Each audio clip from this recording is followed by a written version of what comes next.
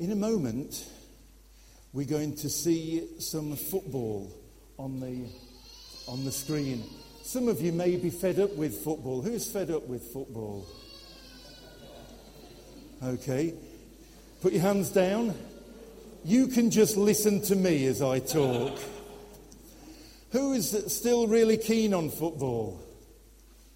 Okay. You can watch the screen and listen to me. Because we're going to see some great skills from the footballer Kaká.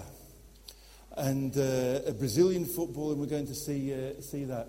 But just before we see that, I'd just like to explain what the Bible... Did you know that the Bible speaks about football?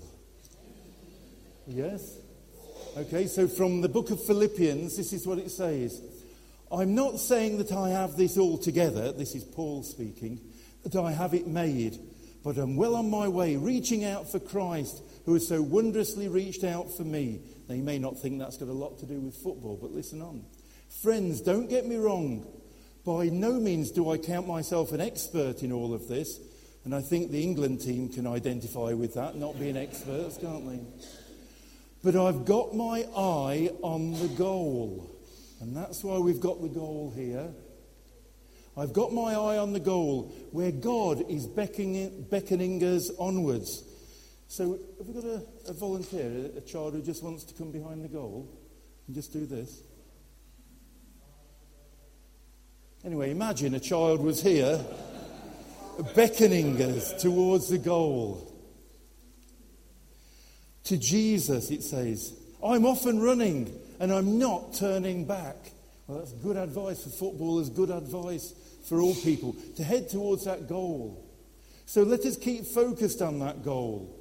Those of us who want everything God has for us, if any of you have something else in mind, something less than total commitment, God will clear your blurred vision.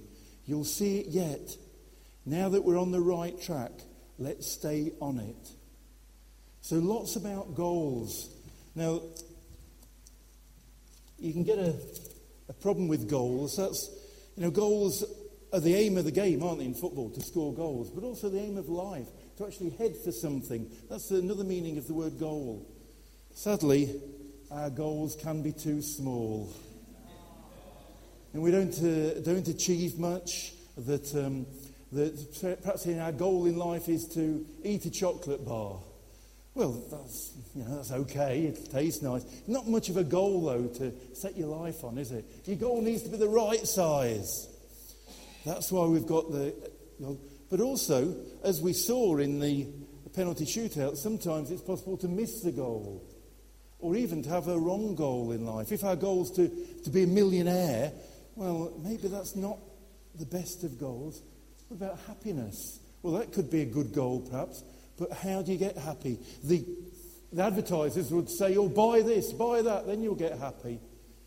But I believe that following the Bible in Jesus, that's the real source of happiness. So let's look for those right goals. And here's another quote from the Bible, and then we'll see Kaká. 2 Corinthians 5, more about football in the Bible. We are confident, I say, and would prefer to be away from the body and at home with the Lord. Do you get it, home and away? It's not just a TV program, it's also in football. So we make it our goal to please him. Whether we are at home in the body or away from it, we make it our goal to please him. What a tremendous goal that is. Right. There's Kaká, who's playing, scoring some fantastic goals, playing some fantastic football. We'll hear more about Kaká in a bit. But I want to tell you another story. So if you're concentrating on him, try and listen to me as well as looking at that. I'm talking about David. Not David Beckham, although he has been a great footballer. But this is David in the Bible. And his life in the Bible, well, it could be said in football terms. It started off when he was chosen. And there was a bunch of brothers all lined up. Just like when you were at school and they chose teams and who wants to be in the team. And some of us were always the last one to be picked. Oh. And David was the last one to be picked, not because he wasn't the best, because God wanted him to be the king. That was his goal, to be king, King David. And then David, while he was still a boy, he met this huge guy. Does anybody know who he met? Hands up. Yes? Goliath. And he was the original giant killer. That in football, if a little team like Switzerland beats a powerful team like Spain, they called it a giant killing act. A giant killing. And that was the first giant killing. With David, it killed the giant. The Lord was with him and he was able to do that. And then the king made David the commander, like the captain of the team. And he had lots of important matches. Well, they called them battles in those days. And he did really well. But then the king got a bit jealous, as happens in football, and so gave him the sack. He tried to push him out. The king then died, and David became king. He'd reached his goal, but his goal was to be the best king that he could be. Are we doing with the football? Is that still going on? Yes. What a tremendous player this Kaka is, isn't he? And but David, he messed up. You could say he scored an own goal because he sinned. He did wrong. He fell for this woman who was already married, and worse than that, he got her husband killed so he could go off with her. What a terrible thing he did! A real own goal, far more important than own goal, of course. And he really let God down, let his side down. But in the end, he realised that he was wrong, and he came back to God and said, I've messed up. And it did affect the rest of his life, but he did receive that forgiveness, and he was able to then press on towards the goal of serving God. And so perhaps King David is just an example to us of following the goal, following that God wants us to. And sometimes we mess up, and perhaps some of us can identify that, but we can seek his forgiveness and then press on towards the goal. How are we doing? Look at that. There's another goal. And if I could invite Watto and James Evans to come out now, please. While the football's going on, you can keep watching those silky skills. Now, lads, you've seen the skills of the football, haven't you? We'll play with this one for a start. We don't want any moaning about the... Oh, and that's... This guy, that's the end of the film. This guy is one of these South American commentators who goes, yes, and it's a goal!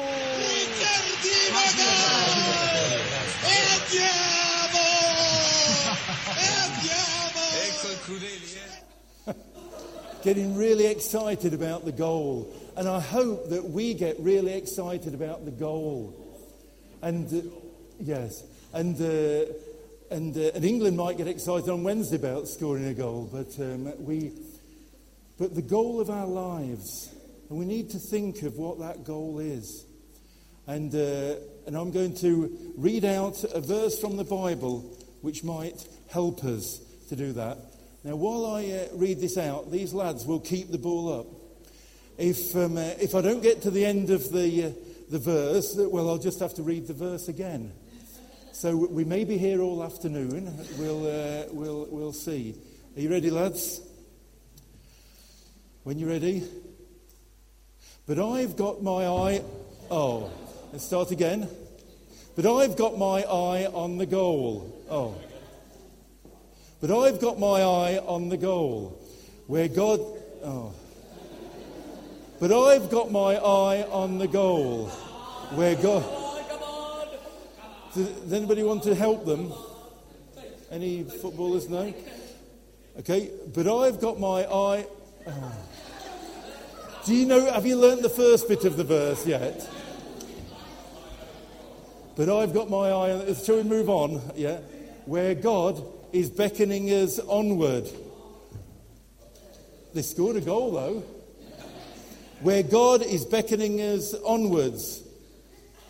where God is beckoning us onwards to Jesus. We'll perhaps end it there. Do you want to use the other ball? These lads are complaining that it's the wrong sort of ball. You know, so let's see if okay, I'll start from but I have got my eye on the goal. But I have got my eye on the goal, where God is beckoning. But I have got my eye on the goal. Where God is beckoning onwards towards Jesus. Yay! Okay, sit yourselves down. And now we'll see. And before we close in worship, we'll see. So we might need the lights off. This is Kaka, and it's not his voice because he can't speak English, but he's being interviewed about his life. And he's Christian says the same guy who we've just seen score all those goals. World Player of the Year in 2007, Kaká is already a World Cup and Champions League winner. As a creator and scorer of goals, he could play a big part in the destiny of the 2010 World Cup. He's come a long way from his childhood in Sao Paulo. I was born in Brasília, the capital of Brazil. I lived there until I was 4 and then moved to Cuiabá. When I was 8 years old, I moved to São Paulo, where I began to play football. For me, it was really special to have been world champion in 2002. It brings me great satisfactions, and I am really happy to be able to say that I was part of the Brazilian national team that won the World Cup for the 5th time. When the referee blew the final whistle, I ran onto the field, and the only thing I could do was to thank God. I knew the whole world was watching that game. Millions and millions of people were all glued to the television. The great emotion of being world champion was almost too much. So I ran around the field to glorify God, hugged my teammates, and we prayed together.